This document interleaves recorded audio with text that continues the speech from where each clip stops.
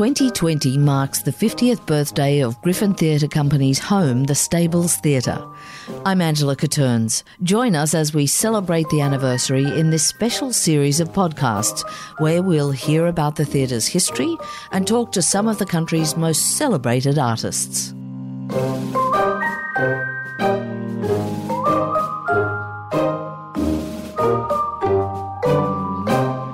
Lillian Haller, Anna Volska and Ron Blair were there at the very beginning. Ron, how did you get involved? What was your role? Well, a role is a grand word for what happened was John went away with Anna to England to work in the Royal Shakespeare Company. John Bell. John Bell did. Who I think you'd gone to university I with. did, indeed, and we kept in touch. Occasionally he would write a letter and describing life at the Royal Shakespeare Company. He then one day said, look, I'd really love to come home and work in the Australian theatre. And I remember I'd see Ken Haller fairly regularly. He was, by this stage, certainly married to Lillian, who's next to me here.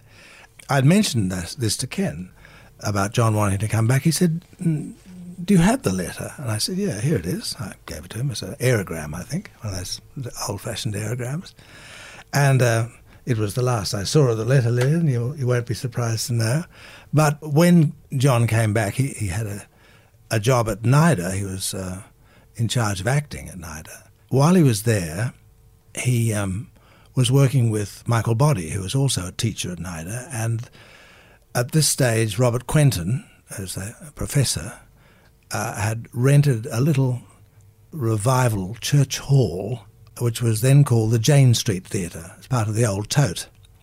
And what happened was they were looking for things to put on, and John spoke to Michael Boddy about it. Michael Boddy knew Bob Ellis very well, and they worked up this exuberant concert about an Australian politician called King O'Malley.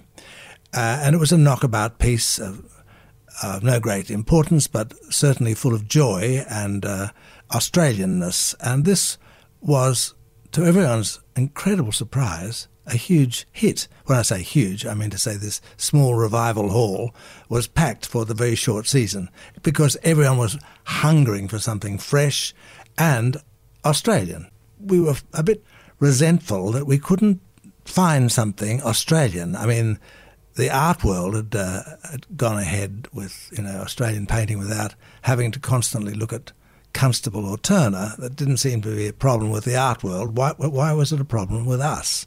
So, cut a long story short, I'd written review scripts at university. Ken said, I've taken a lease on this place. And John and Ken and Richard Ware I met for the first time, although he was at university as well in the early 60s. But he'd gone to England to get his training, as did John. And Ken said, would you like to get involved in this project? We're cleaning the stables, number 10 Nimrod Street, which I remember being full of rubbish, including a rundown old car with its wheels off, and one of those soft-top cars from the 30s, As I was working with John cleaning the walls one Saturday, a very dusty business it was, I said, what plays are you going to put on? And he said, well, I don't have any. And I thought, aha. Of course, since Michael Boddy was involved in The Legend of King O'Malley, which had been a success, John asked him to get involved in the opening play, which was about the English air ace Bigglesworth. Again, it was a sort of concert knockabout thing. It's never been revived, and it couldn't bear to be revived, really. But John said, would you like to do some scenes? And I said, I'd love to. So he gave me, with Michael Boddy, they gave me a bit of a sketch of what the play was about. It was really about Biggles, Ginger and Algy and Matron. And Matron, all coming out to Australia on a kind of RSL tour.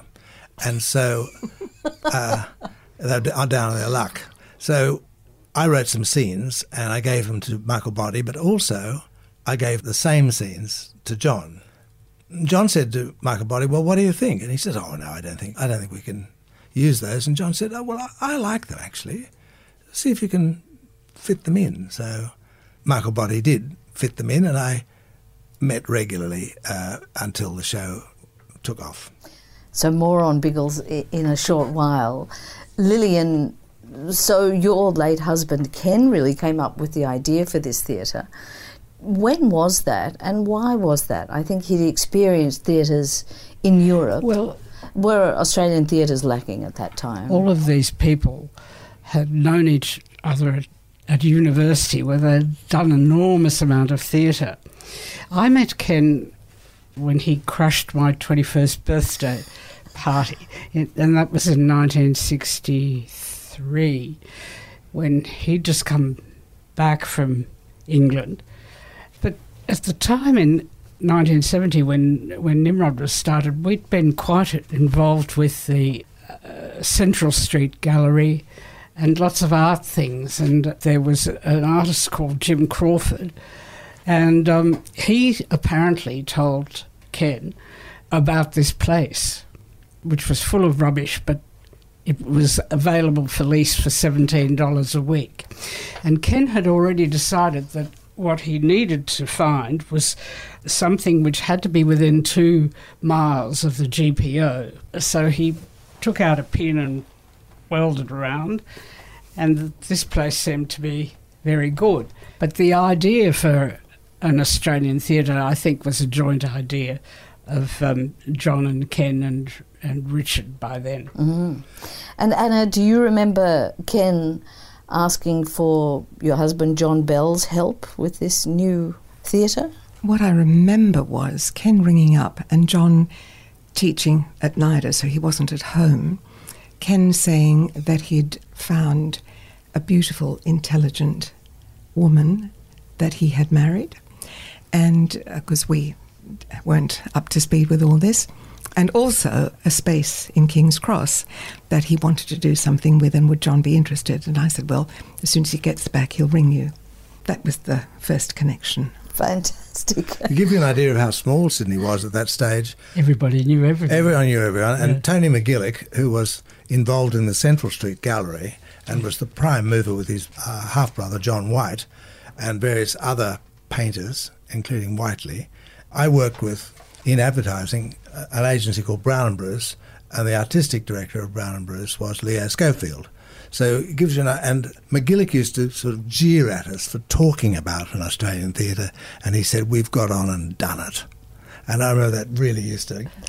So here you are basically building a whole new theatre from the ground up, from a building full of rubbish at $17 a week. But it has to be said that in the meantime, Richard Werrett had brought with him from East 15, Joan Littlewood's theatre in London, 2 young men. One was Chris Hayward and the other one was Larry Eastwood, who in the end he basically built the first theatre on the stage, but he was certainly material in the cleaning of it up as well, Larry Eastwood. And the seats are still there that he built, the same seats. Is that true? Oh. Tell me a little bit about the process of building the thing. Everybody's volunteering their time. I understand Lillian's making beautiful sandwiches. Yes, but I was very busy working, bringing in the few dollars that we lived on, whilst Ken, who was at this time already a very important civil libertarian, was also trying to do the odd job, but he kept doing pro bono work for the Council of Civil Liberties, which he helped set up. And so he was away a lot of the time. So these guys got on with doing it, and he supplied lots of know-how and contacts. Yes.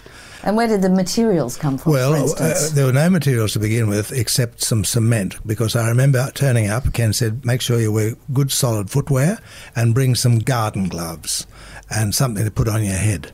So I did, and I was directed to climb up a ladder and scrape all the dust and all the old... It must have been calcimine. Calcimine, all the old calcimine off the bricks. Calcimine. All the old calcimine off the bricks, and that's why all that dust is in the air. And then when we'd done that, to then smear cement on the bricks. I have a distinct memory of a ladder up against a wall and me heavily pregnant with Sasha bag washing the Yeah, the walls with bricks. cement. Smearing this cement on in a kind of some hessian in your hand. But I do remember that the lime would get under your glove, drip down, and it would eat into your wrists. After a few weekends of this, one had significant Christ-like holes in the wrist, smearing this lime and cement on the walls to bind all the brickwork together. And there were people around I'd never seen before. People there were variously friends of friends of friends. Anthony's, that was Anthony's girlfriend, that's right. Jackie Garland, and there was a guy there who Ken had done some pro bono work in court, publican.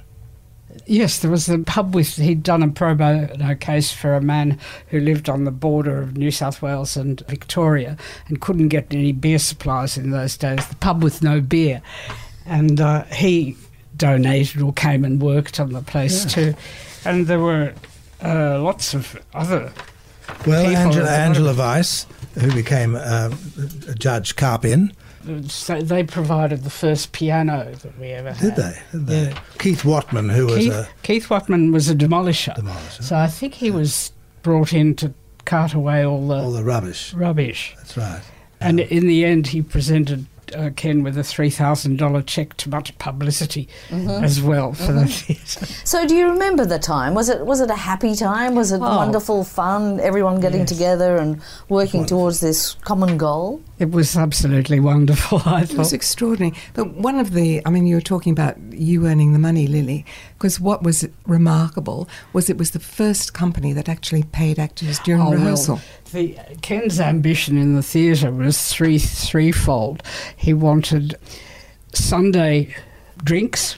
He wanted to be open on Sundays, neither of which you could do on Sundays trading in those days. And he wanted actors to be paid rehearsal money and to be paid equity minimum. Well, I don't know whether it was equity minimum, but perhaps it was equity minimum. But anyway, paid rehearsal pay. It was unknown in Sydney for any actor to get rehearsal money in those days. Well, and so where did the money come from then? It came from loans from Ken and me carrying it for quite a while until they were able to repay us out of grants and so on. And when we opened the theatre, I'd been a lawyer, so I organised all the things like the Memo and Articles Association, and Ron was an original member. There were 100 original members, and it had to be a company limited by guarantee, which couldn't pay its profits out to the so-called shareholders. So there were various tasks. Yes. I was member number 5. Sorry? I was member number 5. Number 5, were you? And so, let's talk a little about Biggles, which was the first ever production. Can you tell me a bit about the play? As I said, it was a knockabout piece of nothing, a piece of fun with a few songs, and we just stole songs that were in copyright. I think Izzy and Ozzy, Izzy Lizzy, which Brass Hat became an ad. You came out and sang Slouch Hat. Just an old brown slouch hat. Just a brown slouch hat with the side turned up, and it means the world to me. That's it, yes. That was, of course, from Australian Music Hall, that song. I'm trying to think of the name of the guy. Wallace? Anyway, but there was the song Izzy and Ozzy, Izzy Lizzy, which Dick Bentley sang with Barry Humphries. More importantly, Anna danced it with Jane Harders. That's right, we did. And I made the costumes. Yes. And I remember Michael Boddy, who was in the show, had a neck size of 28 inches. Can you imagine? I remember making his collar. Some neck. I can't imagine you remembering that. I understand the Christmas Eve production was very special. Do you recall that? I remember that we had about 10 members in the audience, 10 people. Yes. So it was not a busy day. And it was you had, under equity, you had to have 12 or something, or the actors could refuse to go on. There was somebody called Tim Reid. Jim Reid? Not Tim Reid. There was somebody sitting there who was the scion of a very wealthy family, and he said he'd pay for the house. And I don't remember that, but I do remember saying, would you like us to do the show, or should we just stand around the piano and sing the songs? Have a few drinks. And that's what they opted for. Have a few drinks and sing the songs. Yes. Which was nice. Yeah, indeed. And so you're being paid for your performances by this stage? We were being paid. Yes. Was that unusual at the time? It was extraordinary. Yeah. I mean, paid during rehearsal. Mm-hmm. As I said, Ken had 3. It had to be open on Sundays, and we had to have a liquor licence. Did you As ever I get a said, liquor licence? I don't Of course remember. we got that. Yeah. The only way to get a drink on Sunday in those days was to drive down to the Newport Arms and be a bona fide traveller, or go out to the airport. Yeah. A number of times I went to the Newport Arms for a drink is ludicrous. But my recollection is that there weren't any movies on Sundays either. Oh, no, I mean, no, there was no. no activity No, on not at all. Sundays. The Art Gallery of New South Wales was open on Sundays. Was it? So some of you had young children at this stage. Were they part of the theatre too? They were. And when we were very busy or in rehearsal, Chris Hayward would go and collect them from school, which was lovely of him.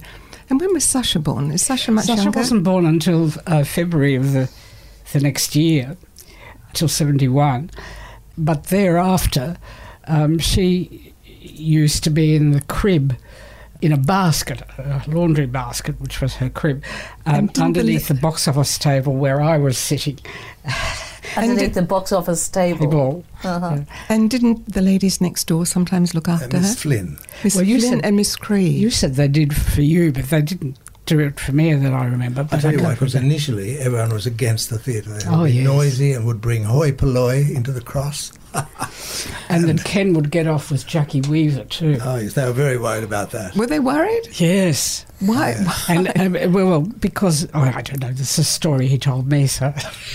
But I wondered about the neighbours. So did they welcome the theatre into their neighbourhood? No, No, not initially. Not initially. But And once they realised that it wasn't going to be making a terribly big noise, and we weren't going to be Polluting the neighbourhood. bringing any brothels or anything into the area, that they, bringing then brothels they, into there was a brothel across the road. Oh, sorry. Right.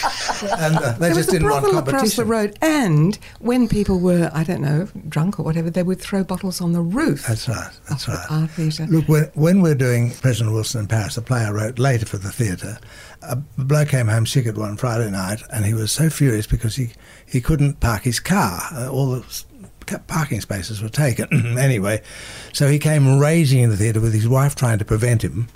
He was screaming and shouting, and Anna was upstairs with Max Cullen in the play performing.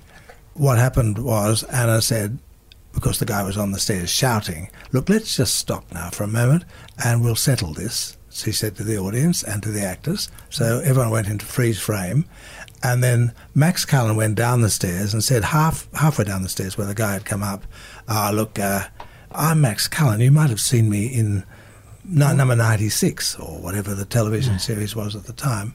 And the bloke said, "I've seen you. And you're a fucking dreadful actor."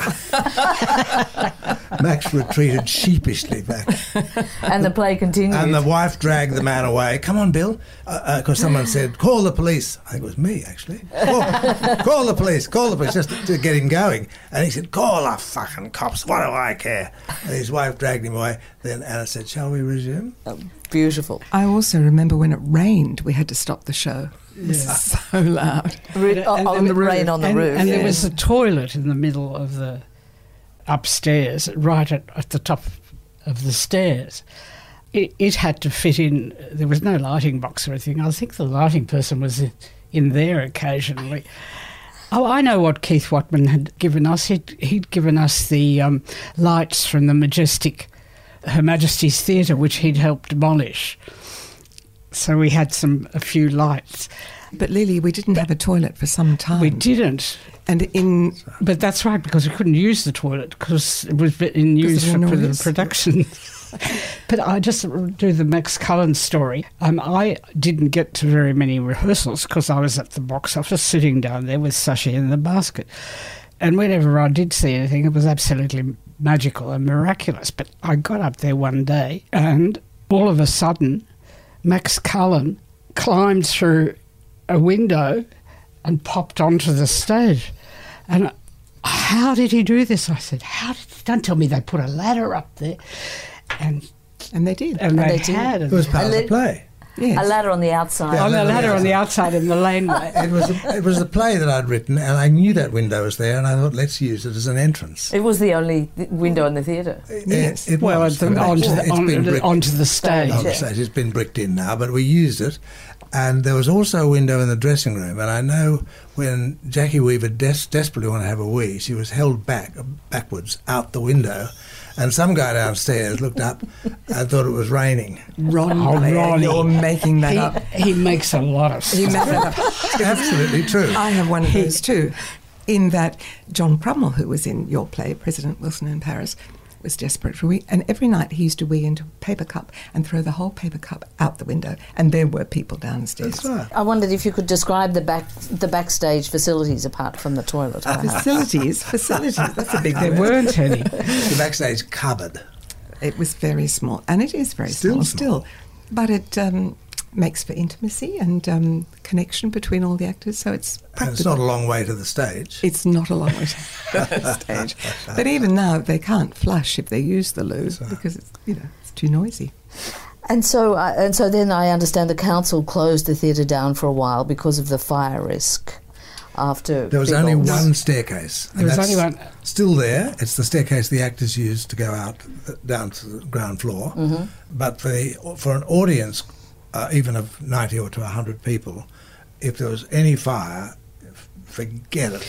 Well, Another two staircases. What happened in fact was that proper plans were put into the council, which hadn't been done for the previous thing, and eventually certain conditions were permitted and we were allowed to open. Ken's father had a lot of connections with the city council, and so that helped a lot. And so after Biggles, the theatre closed. Nimrod moved to a new home, and Bob Ellis and Anne Brooksbank bought the site and ran it for 6 years. You're jumping ahead a bit because then the theatre was reopened and there were quite a lot of productions before It moved. before we moved. Until the middle of 1974, in fact. And we took productions down to Melbourne to the Pram Factory. So it was closed after Biggles, then you got the permission and it reopened, and obviously And another it went on for a whole wonderful swag period of of time. productions Quite a few happened. years, in yes. fact. And then Bob and bought the site and ran it for 6 Well, years. I And then think- it was secured by the SPW Foundation, and that's what I wanted to ask you about, Lillian. If you could tell us a little about who was behind that foundation. My recollection was that Catherine Brisbane and I and a woman called Pamela Payne were all sitting on a professional women's theatre and arts people organisation. Somehow had a connection with the first director of Griffin, who was Peter Kingston. And I think I got to sit on the board of Griffin at that time. And when Dr. Seaborn arrived, I suggested to him that theatre companies tend to come and go, but the building is unique and it would be a good idea to put the money into the theatre and then find a way of supporting the company with a peppercorn rent and blah, blah, blah, all that sort of stuff. So he set up a foundation called the Seaborn, Walford and Broughton organisation, who were friends of his. Oh, King's boys, weren't they? They went to the King's Leslie School. Walford was a famous decorator. designer of the time, interior designer, and so on. And so he got his legal advisors to assist him in forming such a foundation. Mine was the idea, but I didn't do it physically for him. And it's owned by that foundation to this day. Yes. Yes. As I say, we only had a lease. We only ever had a lease, Nimrod. What happened is that Bob Ellis came in, all those other things happened, and I think that Bob and Anne wanted to buy it but couldn't afford to, and in the end Seaborn got it for $200,000, as I recall. But meanwhile, there had been changes made to the theatre. There was a central yes. post in the theatre, which was always, when John was doing productions and Ken too, imaginatively worked around the post, made it part of the play. But it was always a sightline problem. So when the theatre was redesigned, later on, that post was taken out. And it was also a terrible sweatbox. In summer, the ceiling was very low, And Lillian used to cram people in. She was famous for cramming people in because every seat was another $5, $10, $15 $2 the tickets were. Well, she used to move. But Lillian had a stick. You had a stick to push them along. You don't have a stick. Did. Cattle prod. I've still got the marks on my back. But Anyway, she used to cram them in. But that was very important. So I did go up every night to do that particular job. You certainly did, Lillian. But I don't remember having a stick. Anyway, there were 2 sets of alterations. The first set of alterations were done immediately when we were allowed to go back in there. We had to have a proper staircase. And lots of toilets. Toilets downstairs. 6 toilets, would you believe? 6 toilets. It's the downstairs, which had been a kind of general space for drinks and stuff, all turned into a kind of giant public lavatory with lots of public. Open to the public, lots of cubicles. Yes, so there were 6 toilets. Was the air conditioning put in that time? No, later. Air conditioning was put in, I think, by an alteration that was done by the Seaborn Walford Foundation much later, quite a bit later. John was determined to get air conditioning at Belvoir, the new Nimrod in Surrey Hills. He was determined to make sure that there'd be air conditioning because of the terrible sweating that went on in summer. Well, but, it was part of the magic of the place too, of course, originally. And people did love it, and they did come and they packed out. And by the time that Nimrod left there, we were packed houses. And I was a bit cross with John and Ken and Richard. John and Richard especially, because they decided they wanted to do bigger productions, and for that we needed a bigger theatre. And so your children, the ones who as babies slept in the laundry basket under the ticket desk and slept under the seats in the theatre, are now grown up. Do they have a relationship with the theatre too? I'm sure they do. I mean, as we speak. With this particular place? Yes, as we speak at the Griffin is The Splinter, production of The Splinter, written by Hilary Bell, starring Lucy Bell. So it's full of ghosts for them too. Has Sasha ever worked at the Oh yes, Griffin? she worked at the Griffin quite a few times. Is that right? Yes. So they have fond memories of the place now, or Absolutely, yes. And so, this is a question for all 3 of you to answer, if you wouldn't mind. What do you think is the importance of this venue and Griffin Theatre Company to Sydney and Australia? Oh, it's so huge. I mean, one of the huge things in performance is the cringe, combating the cringe, which means thinking that anything that comes from overseas is better or more interesting or more special. And to have a venue that really concentrates on Australian writers, I mean, it's crucial. I remember in 1975 at the Playwrights Conference, George Ogilvy was asked why he was running the Adelaide, the estate company at that time, why he didn't do more Australian plays, and he said because the audiences won't come. And he's proved wrong again and again by Griffin. So Lillian, can I get your answer? Think that really the Australian voice must be allowed to speak. And so what happened was that basically actors stopped speaking like I do, I suppose. I was educated before all of this, but they all spoke to whatever the part was that they were written, but in their own voices. Are you saying enough received pronunciation? We didn't have to do English accents. That's right. Didn't have to do English acting with the pommy voices. And Ron, what do you think is the importance of this venue now and Griffin Theatre Company to Sydney and Australia? Well, probably Melbourne wouldn't say that at all. They had La Mama down there. That was very important for Melbourne. But the interesting thing about that little theatre in King's Cross or Darlinghurst, the relationship between the actors and the audience was a sort of cockpit. And it was incredibly intense. And it was so exciting that was reproduced when the theatre moved to Surrey Hills. And then again... And you'll find it represented in parts of Australia. I remember Jake Newby as the stage manager at Surrey Hills. When he went to Perth, the theatre called The Hole in the Wall in Subiaco, the relationship between the audience and the stage was much the same.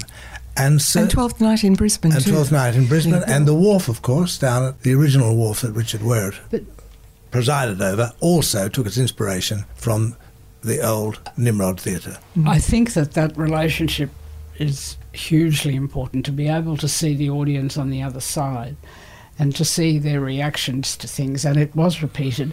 And Ken and I had done a big tour of theatres in England, including the Octagon and various other theatres in the round, and seen possible images of the sort of thing that it might be. So that's also, but really I think it is the voice of Australian writing. I mean, at various times it's been the actor's voice, the theatre's voice, and the playwright's voice. I think now the Seaborn Walford Foundation is about the playwright's voice. There's an actor called Don Crosby who lived here most of his life, but he was, and earlier, went to England for a bit. And of course, he felt he could only be an actor if he had the received pronunciation. The very time I thought this guy has got real talent was when I saw him play an Australian in John's production of David Williamson's The Removalists at this theatre. And he was playing a semi-corrupt Aussie cop in the full blast of the Australian accent. And it was like releasing to see Don do this instead of having to always be polite or be another voice, as he had to be in radio. And it was quite remarkable, and my eyes were just opened to the possibility of Australian actors. Well, this is one more thing too that I remembered. It also is distance of the audience from the place of performance. I can't see theatre when I'm more than 10. Yes. None of us can, darling, now. That's wonderful. Anna Volska, Lillian Haller, Ron Blair, thank you so much for joining us. It was lovely, thank you. Pleasure, Thank you. Angela. Thanks for listening to Griffin's special podcast series, where we're celebrating 50 years of the stables. For more anniversary activities, head to Griffin's website, griffintheatre.com.au.